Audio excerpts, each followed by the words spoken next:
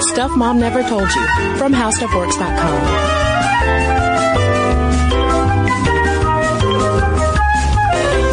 Welcome to the podcast. I'm Kristen. And I'm Caroline. And today we're talking about something Caroline and I don't have any personal experience with directly, although we have found ourselves accidentally being drawn to it. Yeah. Maternity clothes.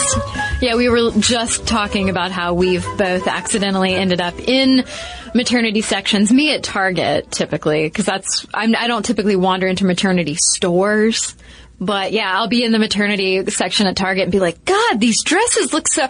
Oh, okay. That's why they're so flowy. Yeah. Yeah, I usually end up at least once every time I'm browsing ASOS, clicking on something that's really cute and flowy and then realizing, oh, that is a maternity top, Kristen. Well, that's the way of maternity clothes, though, is that we've gone from, ages and ages of having maternity clothes be boxy in an attempt to hide the pregnant woman's body or bump, to now being like, yeah, pregnancy's just another phase of life. You might as well look cute for it.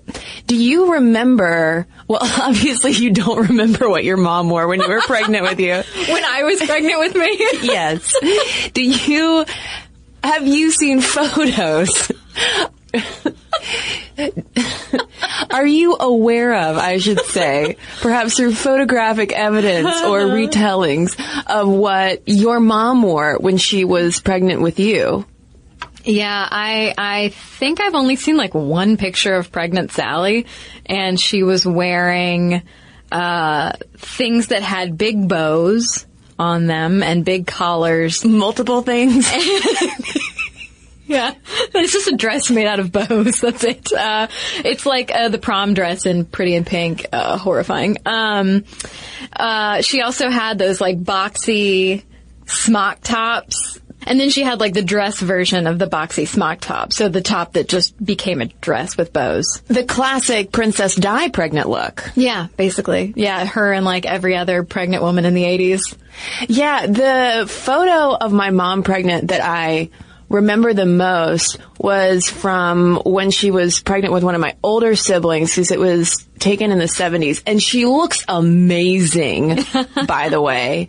And Nancy knows. But she was wearing this very much like a shirt you would see a pregnant woman wearing today. It was a form-fitting T-shirt over her second trimester bump that just said baby with an arrow pointing down. And then jeans.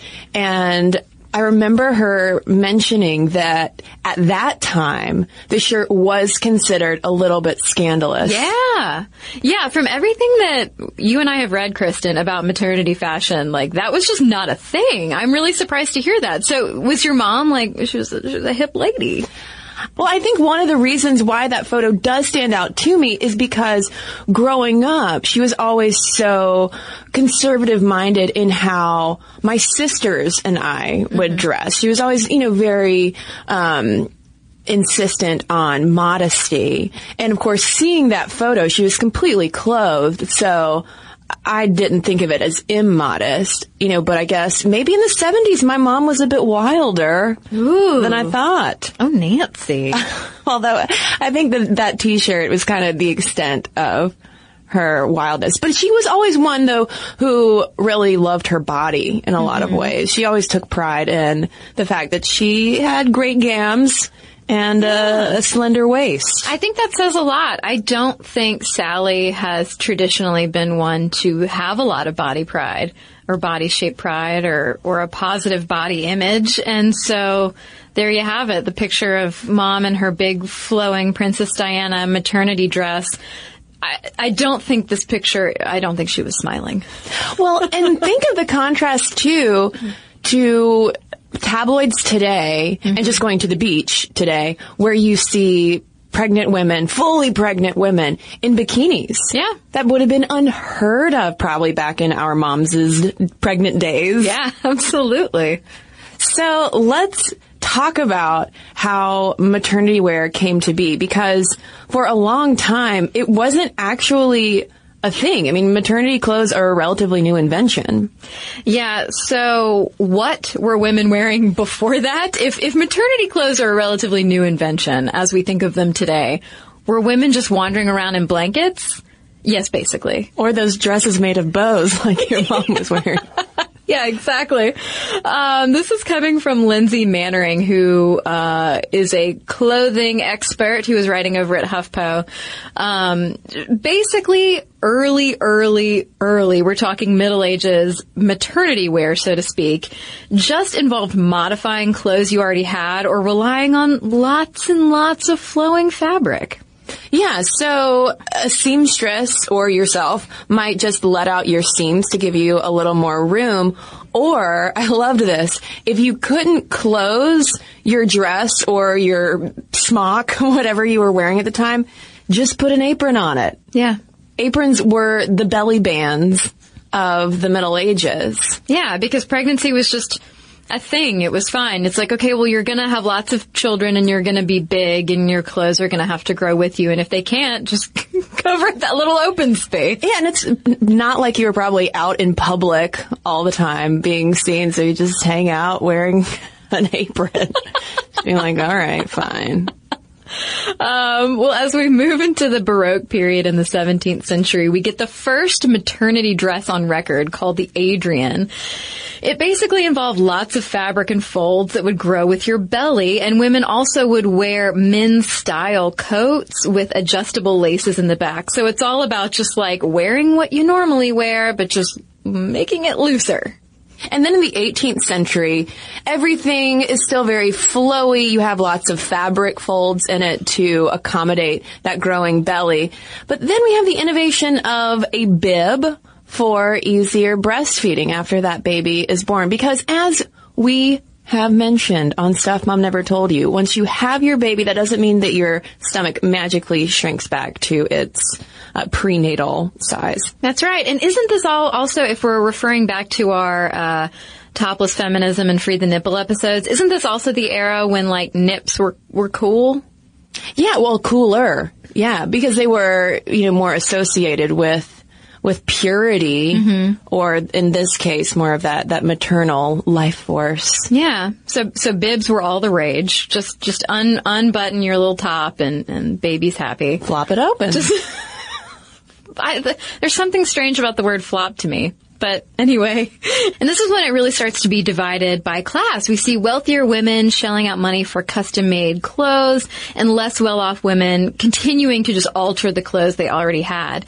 And so during this time, wealthier women could wear dressing gowns at home, stay comfy, but outside, when they emerged from their homes, they could wear this button-up jacket-style bodice that served to both hide the waistline, but also confirm, like, yes, as you can see from this very specific fashion, I am indeed pregnant, but just don't look at my tummy. I don't want to talk about it.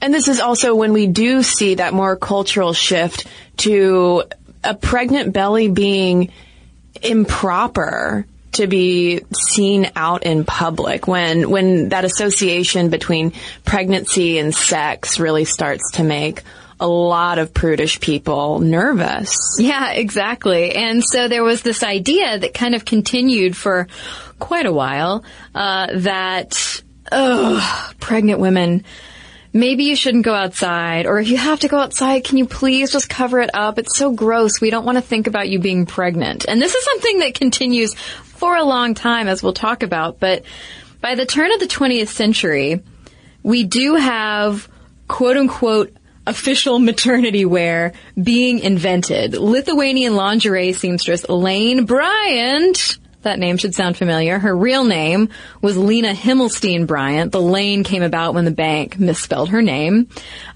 She creates the first maternity wear because one of her customers was like, I need to go outside, but I don't want to look inappropriate.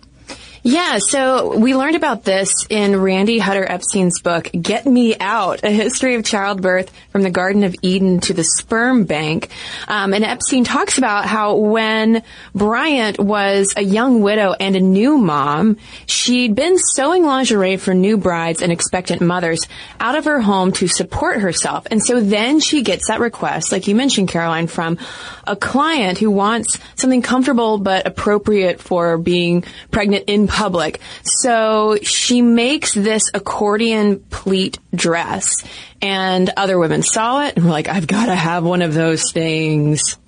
Yeah, demand quickly grew. Epstein writes that Bryant's stretch waist skirts offered a comfortable alternative to the corsets that some women wore well into pregnancy. The belly-pinching gear allowed pregnant women to get out of the home and walk about without showing. And this, of course, is blowing my mind. We've read about corsets being used in all sorts of facets of life and phases of life, but somehow I just keep forgetting that women were still wearing corsets during pregnancy to minimize the appearance of, like, just visibly being with child. Although it seems like they would not be wearing those corsets while they were at home. Was that something mostly reserved for when they left the house? Yeah, at home it was all about the dressing gown. And just to clarify, pregnancy corsets at the time would not have been tight-laced, but would be more comparable to things like medical corsets that provide back support today. Yeah, so it was a combo of maintaining that abdominal and back muscle support while at the same time smoothing and minimizing the whole tummy issue. But doctors were super excited at the prospect of these maternity accordion pleat looser dresses because they were saying, oh, finally, stop crushing your fetuses with your pregnancy corsets.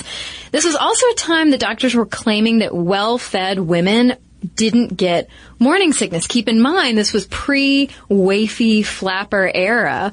Bryant's clothes worked really well for the thicker, curvier, more athletic woman. And this was a woman that Lena and her second husband, Albert Malzahn, were really targeting with their clothes, with Lena's clothes. They had conducted their own survey of women's sizes and proportions through insurance company data and measuring more than 4,000 of her own customers. And she found that, quote unquote, women of ample figure made up more than half of the surveyed population. So here's her niche. She can make clothes for the woman who just doesn't want to try to suck it in or minimize the pregnancy. Yeah, and this is happening, too, in the era before the rise of ready-made consumer goods, too, which is notable to think about how she really was kicking a lot of this off. And we're going to come back to Lane Bryant and her advertising later on in the show. But if we move now into the 1920s, think about that wafy flapper style. You did have lots of belts that could be adjusted during pregnancy, and it was a good thing that drop waist and slip dresses were in fashion. They were a lot more accommodating for those growing bellies. Yeah, we've got a picture here in front of us of this woman in the 1920s wearing a fantastic, it looks like a satiny, silky slip dress with the belt tied under her tummy, and she looks fantastic. And when you move into the 1930s, there's a whole question of how do we still disguising pregnant bellies when fashion is calling for defined waists and high waistlines? Well, you get a cape, or you get a bolero jacket, or here's the advent of giant bows and wrap dresses and coat dresses, anything that would allow you to still be that fashionable woman wearing structured fashion, but still, minimizing your tummy. That was the most mind-boggling decade or two, even into the 40s, to read about just like seeing these advertisements for maternity clothes with these women wearing, like you said, these waist-defining garments that would have hidden buttons inside that you could let it out gradually as, your stomach got bigger. But you can't tell really at all in the ads that these women are even a hint of pregnant. I think, we're looking at an ad from the 30s showing these caped dresses and these wrap dresses, and they have big bows and big collars. And I would imagine that the models in these ads are not themselves pregnant. It's more of like early Pinterest, like aspirational images of like, are you concerned about getting larger when you're pregnant? Well, don't be. You can look like these women who aren't pregnant at all. Well, and I wonder if that has to do with lingering discomfort over seeing pregnant women in public, because in the 1930s, this is still the early days of advertising as well. And when we hit 1938, we're getting to the tipping point of most women starting to buy ready-made clothes. And along come three sisters from Dallas, Texas, Edna, Elsie, and Louise Frankfurt, who create the Page Boy maternity line.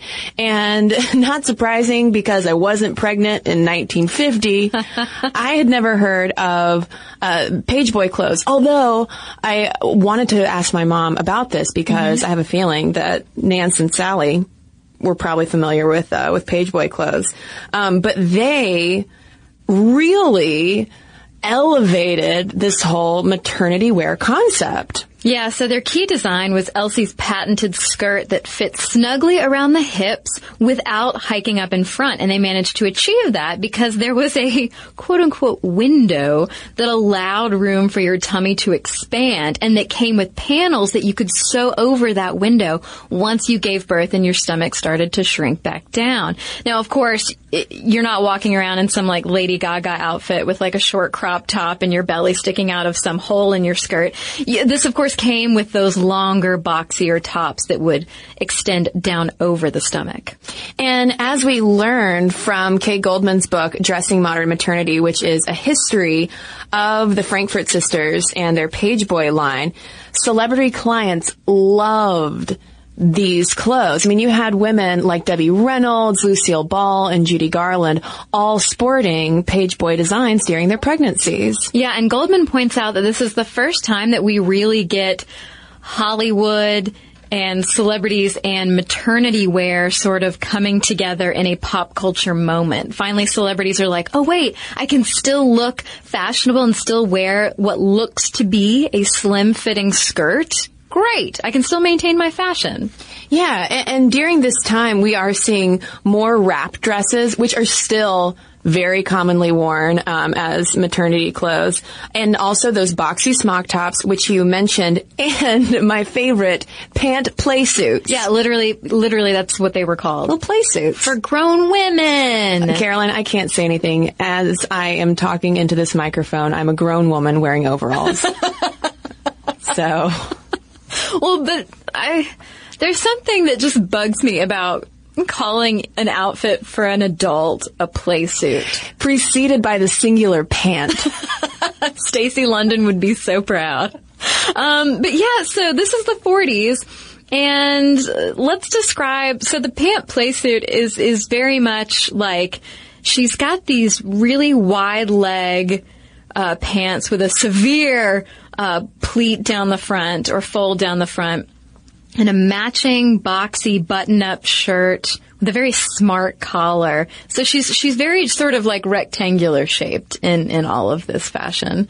But if we move into the 1950s, we see a continuation of those separates, the boxy, pleated button-down shirt like you saw on I Love Lucy, which was, of course, the first show to feature a pregnant woman. Oh my God, mind blown. But I think they still couldn't use the word pregnant. They had to continue to use euphemisms.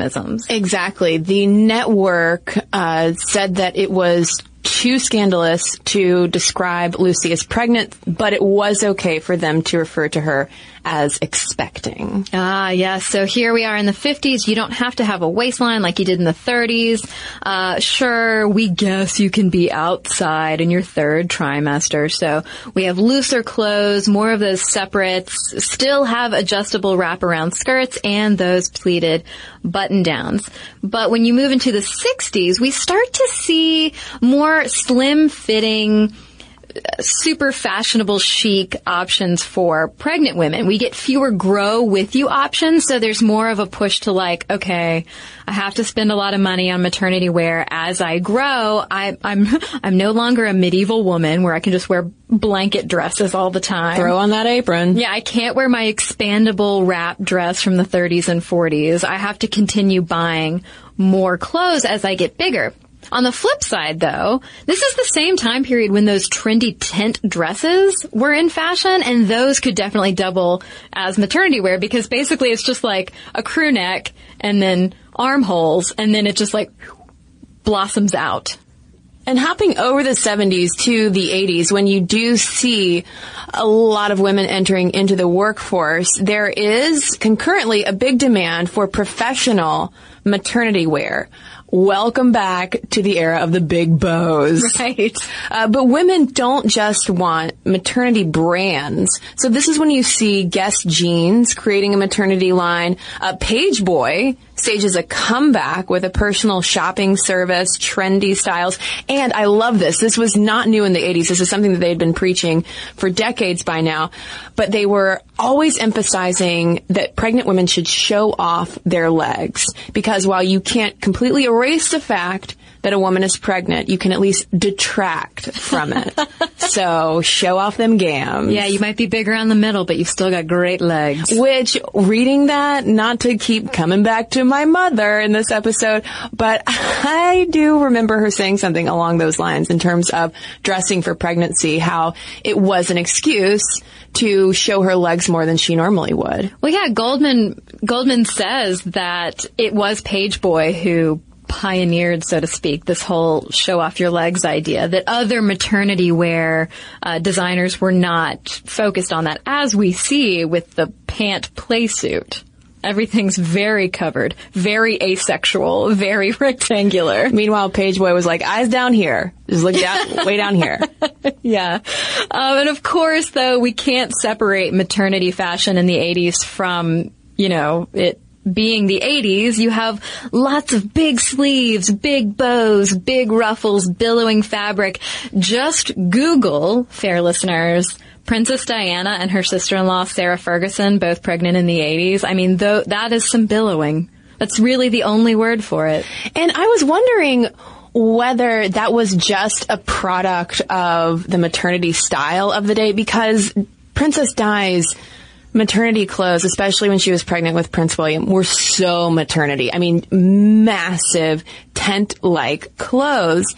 And I wonder if it was that, or if it was all fueled over just the publicity surrounding her pregnancy, too, of how people were on edge wondering when she would get pregnant. Would it be a boy? Would there be an heir? Well, there was an ad that I saw from this same time period, and it was of I think she was a soap opera star, and she's modeling the same kind of dress that Diana was photographed in. She's on the balcony with Prince Charles. She's wearing a smart hat at a jaunty angle, and she's wearing this billowy tent-like forest green dress. And in this ad, this soap opera star is wearing the same kind of thing. It's just like a champagne color. So I think that was just, I don't know, someone write in and correct us if we're off the mark here. But I think that was the just style. The fashion of the day, not needing to emphasize because pregnancy. It's loose and roomy, so you're not constricting the stomach or the fetus, but it's also modest because you're not having any tight constricted clothes that could show off the very shape of the bump. That's true. I mean, all of those dresses that she wears are high-necked and come down to mid-calf or ankle. Yeah, pretty modest except for that ankle. Oof. Watch out. So when we get into the 1990s, designers have finally come around to pregnant women needing to go outside and move from time to time. And there was a huge innovation when Liz Lang introduces a highly successful fitted maternity line. Wait, what? I know, fitted. Oh my God. Here we are talking about like fancy tent dresses on princesses. Yards and yards of silk. All the billows. And now we get Nike and Target asking Liz Lang to create lines for them. Like, oh, well, women, so I guess they're going to be outside and like walking and moving, maybe picking something up, like at the grocery store. So we should perhaps continue this whole fitted trend. Yeah, I can imagine that while those tent dresses were super comfortable, so easy to get snagged on things. You know? Yeah. You don't want to get caught in a billowy day. Going through a turnstile, like a subway turnstile in one of those. Oh, yeah. I would be a mess. I'd be late all the time. Stiff breeze. Like, oh, who knows what'll happen. But the question is, though, Caroline, why did it take until the 1990s for us to start being more okay with pregnant women wearing fitted clothes? Well, people were generally skeeved out by pregnancy, by the outward manifestation of swapping fluids, basically. And of course, we need to kick off this conversation with another Lane Bryant anecdote, like Kristen teased to earlier. So Lena and Albert, we're going back to the turn of the 20th century. They had tried to advertise her now popular maternity clothes in newspapers once they realized that there was such a demand out there. But no one would print the words maternity clothes. Finally, in 1911, they convinced the New York Herald to run a single small ad, and Bryant sells out of her inventory the same day. Yeah, and she's like, okay, I think there's something to this maternity wear, and if you guys in the newspaper business are not going to take my ad money, I'm going to do this on my own. And so she starts her own mail-order catalog, because why not?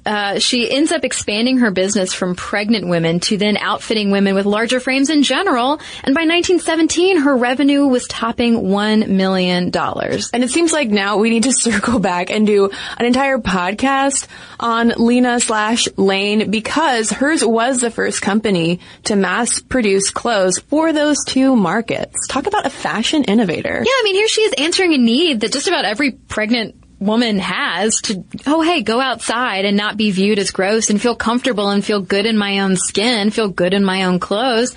And it's just funny that, it seems like there were these cultural hang-ups on pregnancy and pregnant bodies and women's sexuality or lack thereof that were preventing, I guess, other people from cashing in on this. And that wasn't going to stop Lena. She was like, no, people need this. I've been pregnant. I've had babies. Women need to have clothes. Well, and it wasn't always that way either. If we go pre-19th century, pregnancy was kind of just pregnancy. All right, you exchanged some fluids. You're getting ready to reproduce again. What do you want? A whole closet full of maternity clothes or something? I mean, this was when, of course, as we talked about, you were wearing your clothes as you always did and would either let out those seams as needed or throw an apron over it. But as for the 19th century itself, these descriptions of quote-unquote confinement might be a little exaggerated. I mean, women weren't just sitting in like a pregnancy hut for 9 months awaiting the baby to come. They still went about their lives. They did their chores. They were social as before. And especially, too, we have to consider the class implications. Mm-hmm. I mean, working class women would still be working. But this also gets to the distinction between women being personally self-conscious about their bodies and this more cultural imperative of confinement, of sheltering the public from pregnancy. Yeah, I mean, one woman who expressed a degree of self-consciousness was Sarah Churchill, who's the Duchess of Marlborough back in 1735. So she writes a letter to her granddaughter explaining her own pregnancy situation. And she says, I remember when I was within 3 months of my reckoning, I could never endure any bodice at all, but wore a warm waistcoat wrapped around me like a man's and tied my petticoats on top of it. And from that time, never went abroad, but with a long black scarf to hide me, I was so prodigious big. So what I like about that is here's someone in the 18th century, kind of early 18th century, who's saying the same thing that women now say of like, listen, it's not that it was so awful. It's just that, like, I felt so big and none of my clothes fit like I wanted them to fit. I just had to wrap a scarf around me or like a men's style jacket around me to even have clothes to wear. And so, yeah, there were these cultural ideas that had been floating around for centuries about women's sexuality being scary, the womb being the site of a sacred event versus a monstrosity, depending on how you viewed the body and bodily functions. But there was simply also the issue of I feel big, I feel tired, I feel really self-conscious because my body doesn't look like it used to, and I kind of just want to have a lie down.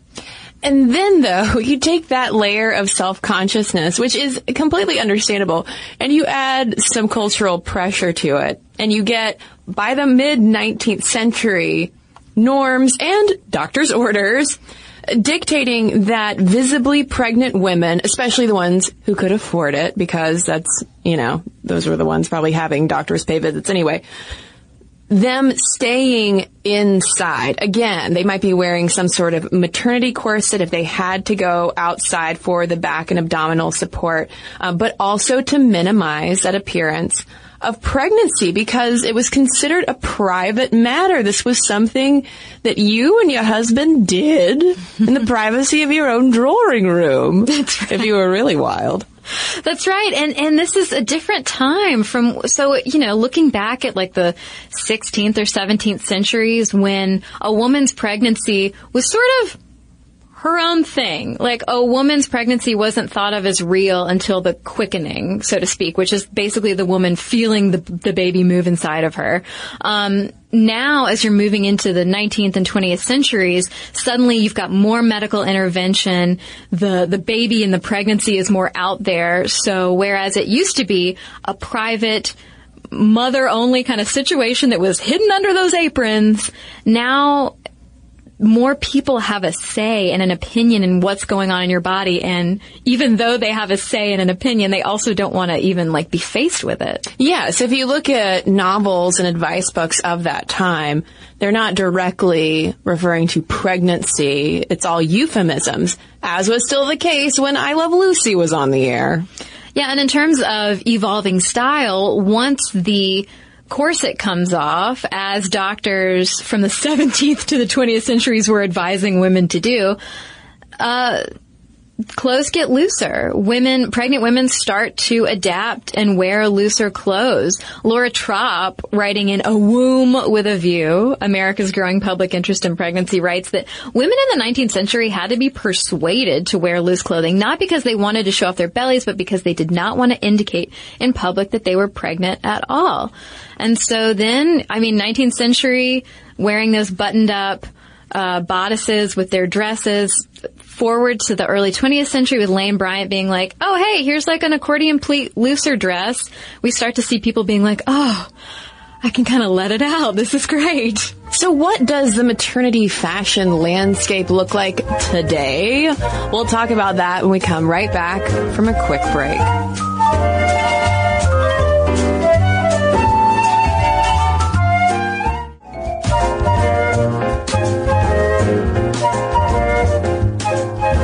So what does the maternity fashion landscape look like today? Well, things were pretty healthy going into the 21st century. Tropp notes that maternity fashion sales jumped 28% from 2000 to 2005. Yeah, and that really picks up where our timeline left off in the 90s. We were talking then about how fitted maternity wear was coming in and women were clamoring for stuff that wasn't just maternity-specific brands that was hey, no, I'm just a woman who wants to continue wearing cool clothes, make me awesome clothes.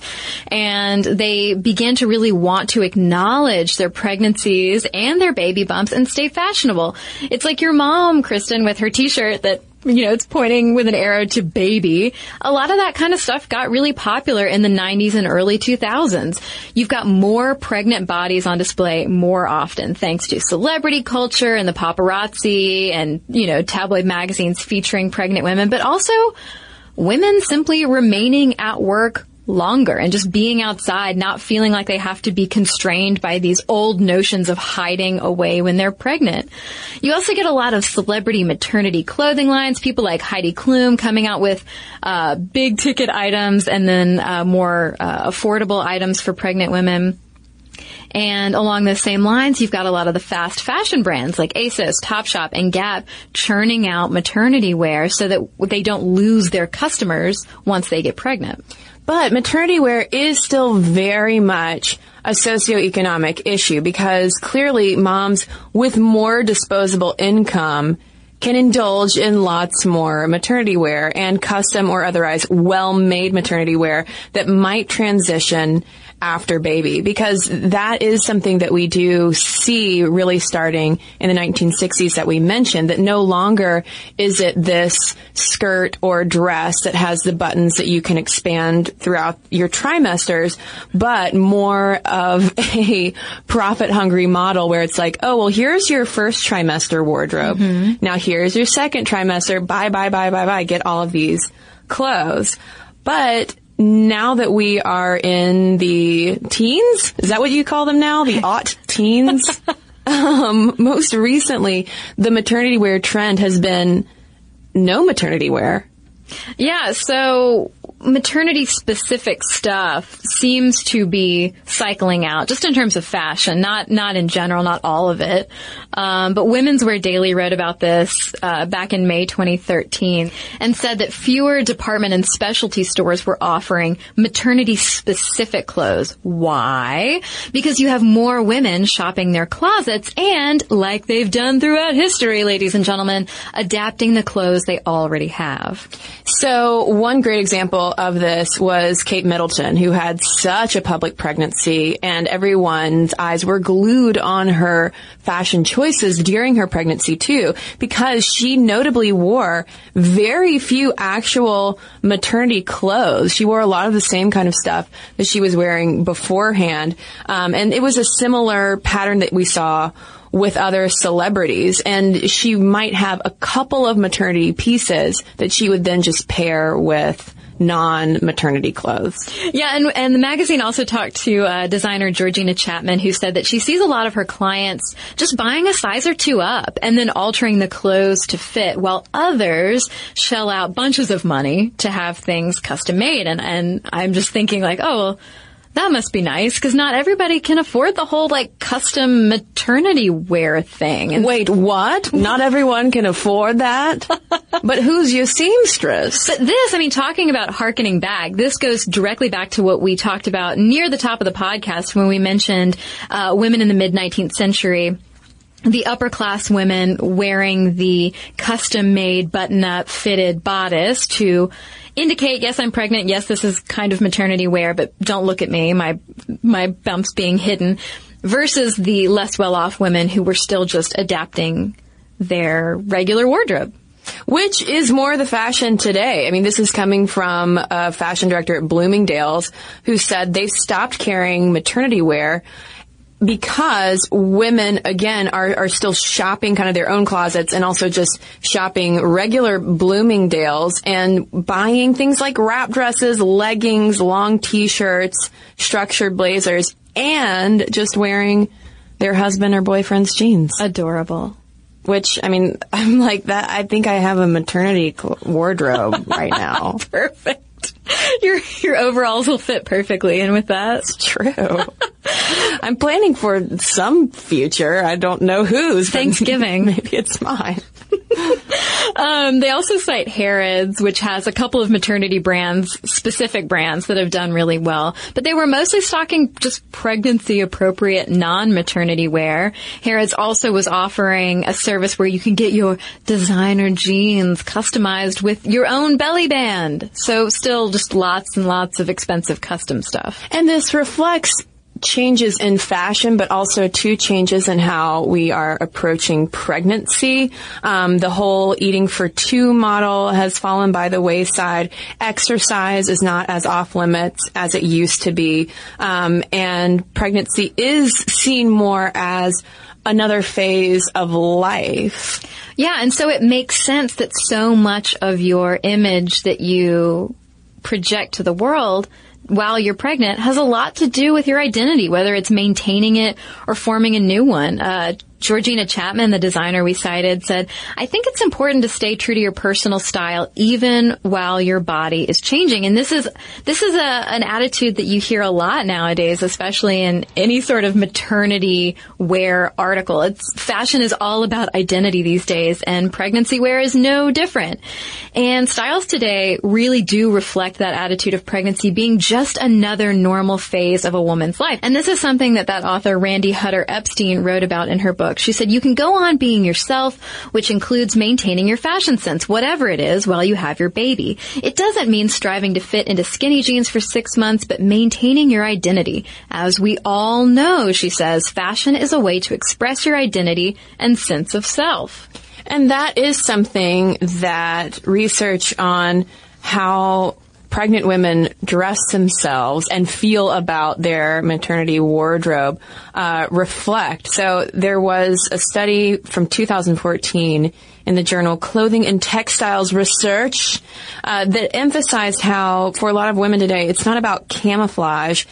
It's trying to match that inward self and style with your outward pregnant self.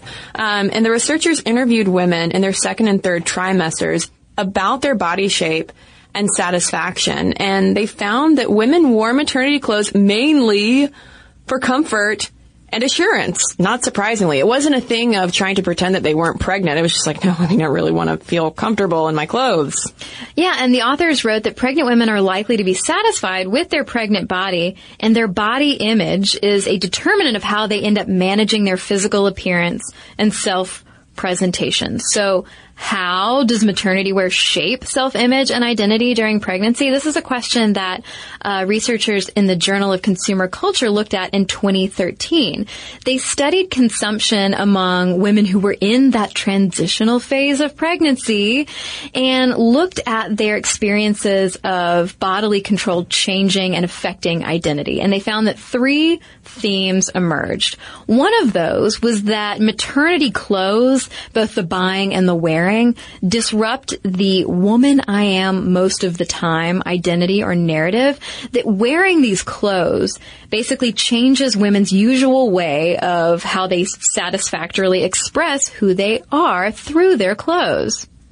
And there were 3 layers to that kind of disrupted that woman I am most of the time identity. And it was thriftiness, the image of what pregnancy looks like because of the clothes that you're wearing or having to wear, and also your body shape, which you don't really have a ton of control over during that time. And that led to a lot of frustration and ambivalence for a lot of these women. And that thriftiness angle jumped out to me because it seemed to capture more of a real world experience of maternity clothes versus the Bloomingdale's fashion director who is dealing, with women who can just go and buy some J-brand leggings and call it a day. But in these interviews, they were talking to women who didn't have a lot of money to go and buy a lot of new clothes for themselves and would get maternity hand-me-downs from family members or friends, and sometimes just felt stuck wearing the clothes that they were given, the only things that they could really afford. And there was one woman they were talking to who was saying that there was some orange floral dress that she had been given, and she wore it out one day, and it just made her feel awful because it was nothing she would ever pick out for herself. But it's not like she could go and have some kind of, maternity magical makeover either. And I could totally, I can't directly relate to it, but I can understand how it's layers of feeling out of control of the image you're presenting to the world, and also to having your brain flooded with pregnancy hormones while this is going on. Yeah, and so that ties into that other layer that you were talking about of how the image of what pregnancy looks like has changed thanks to seeing a lot of celebrities, because on the one hand, I have more options now. I don't have to hide my bump. I can dress it and not be afraid of being cute or sexy or really feminine or whatever. But on the other hand, oh God, I have to look cute or sexy or super feminine. Like there's a lot of pressures from both sides when it comes to like, oh, fashion during pregnancy is like a big thing now. I really have to focus on it and spend money on it. Just like getting dressed every day for a lot of women. Yeah. Yeah. Well, so another thing that the researchers found in terms of maternity wear is that buying and wearing these clothes affirms the identity of pregnant and expectant mother. And this is something we heard about from listeners after our baby weight loss race episode. It's the idea that once women start showing, they can finally... And they've told people that they're pregnant. They can finally confirm through their clothes that, yes, I am pregnant. This is not just a burrito. And it's related to those fears of being perceived as fat and out of control. That, no, I'm embracing the bump. I'm really pregnant. Please don't think I'm ugly and fat and out of control of my body. So and we did have at least a couple listeners write in and say, like, I was so relieved to finally confirm my pregnancy and wear maternity clothes so people weren't looking at me like I was just a tired slob. Oh, that says so much about our culture. Oh, yeah. There is even a pressure valve that can be released in this regard.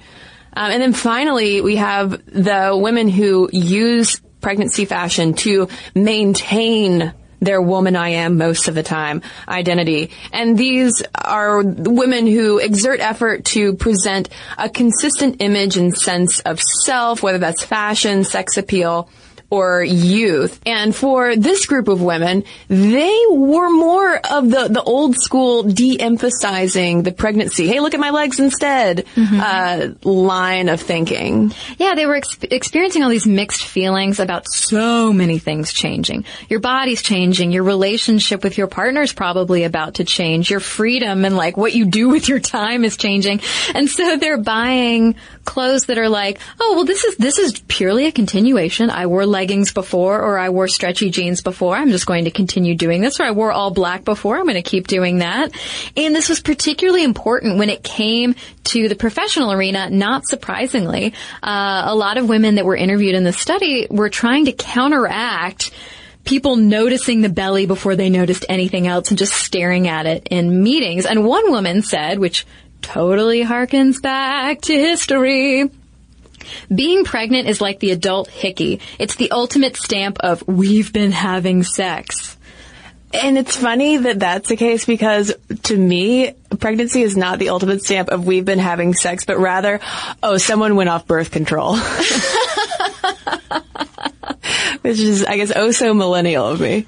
But it's not like, as far as we've come in terms of our acceptance of pregnancy in public, of celebrities being proud of their baby bump, of non-celebrities being proud of their baby bumps, that we live now in a society where women aren't still judged for their maternity fashion choices. If anything, there's even more pressure, or at least more opportunity for people to express their displeasure at what you're wearing via social media. Yeah, I was gonna say, are you talking about the internet? Yeah. Well, yeah, we saw back in April of 2015, Canadian meteorologist Christy Gordon receiving hate mail for wearing a form-fitting dress while pregnant. People wrote in to tell her mainly the following three things. One, stop showing off, which, are you kidding me?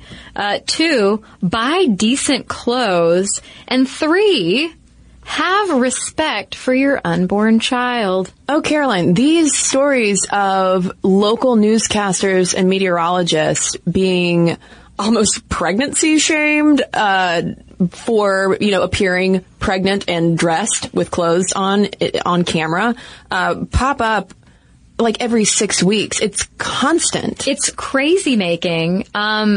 Because in a society that is so pro-natal and so pro-family, I don't understand the yelling at women for just being out of the house in public while pregnant. I mean, this is the contradictory message that goes back to the frickin' 17th century when it's like, we want women to be fruitful and reproduce and carry a child in their womb, but the womb is a site of disease and dirtiness and filth and possible monstrous reproductions of whatever superstition they had.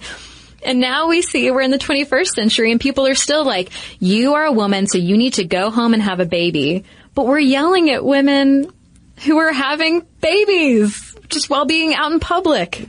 Yeah, this all reflects that fine line that maternal public presentation presents, that we talked about a lot in our Celebrity Baby Bump two-parter earlier this year, in people simultaneously wanting you to stay a pretty lady, but also stay modest. Mm-hmm. And I mean, there's just very little room to deviate from what the so-called appropriate maternity look is. Because on the one hand, you do have tabloids praising celebrities who are very fit and they're very pregnant and they're in bikinis.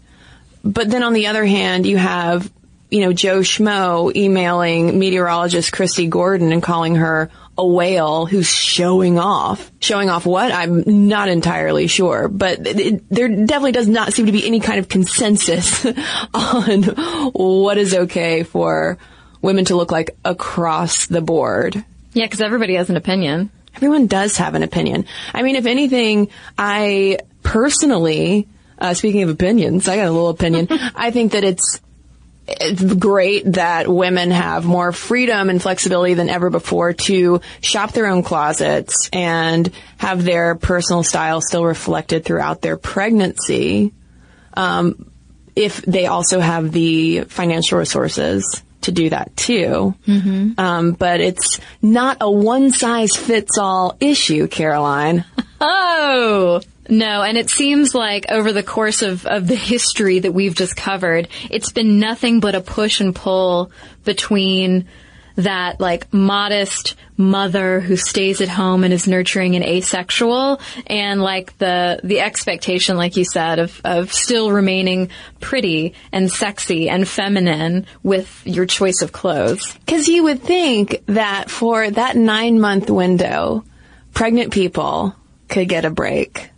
But that is not the case. No, we're still looking at pregnancy as a time when it's okay to tell people what to do with their bodies. And I'm also really curious to hear from listeners who have been pregnant and had to do the whole, what am I going to wear for my maternity look thing, about the experience of dressing yourself. Because anecdotally, I know that looking cute on the outside as a pregnant person isn't necessarily what it feels like on the inside. That you might be wearing a really cute outfit, but still feel detached from your body and from your non-pregnant sense of style. Yeah, it doesn't help that you've got, like, the entire world looking at you and forming opinions on you based on what you look. Well, and your body just feeling different than it ever has before. Yeah. Thanks a lot, baby.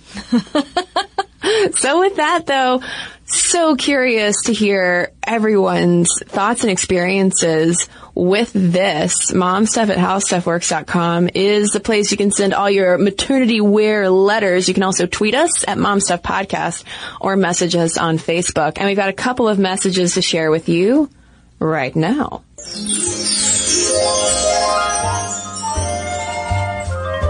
Well, I have a letter here from Laura about our anthropology episodes. She says, I'm a student at Columbia University studying biological anthropology.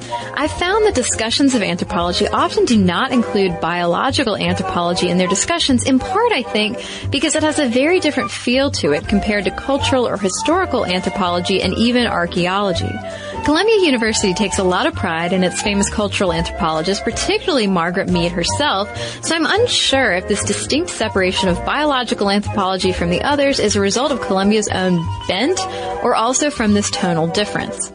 However, biological anthropology is filled with its own well-known women, including paleoanthropologist Mary Leakey, famed primatologist Jane Goodall and Diane Fossey, and even the hominid fossil Lucy. My major does consist mostly of women, but also I've noticed that there are quite a few gay men as well.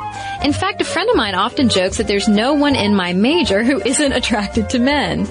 Gay men may be attracted to anthropology because there isn't a lot of masculine posturing and because the feminist aspects of anthropology also touch upon on queerness across cultures and history. Love the podcast. It's definitely kept me sane on my long commute and during my busy work this summer, and I always jump at the chance to listen to your new episodes. Well, thank you, Laura. We're glad to have you.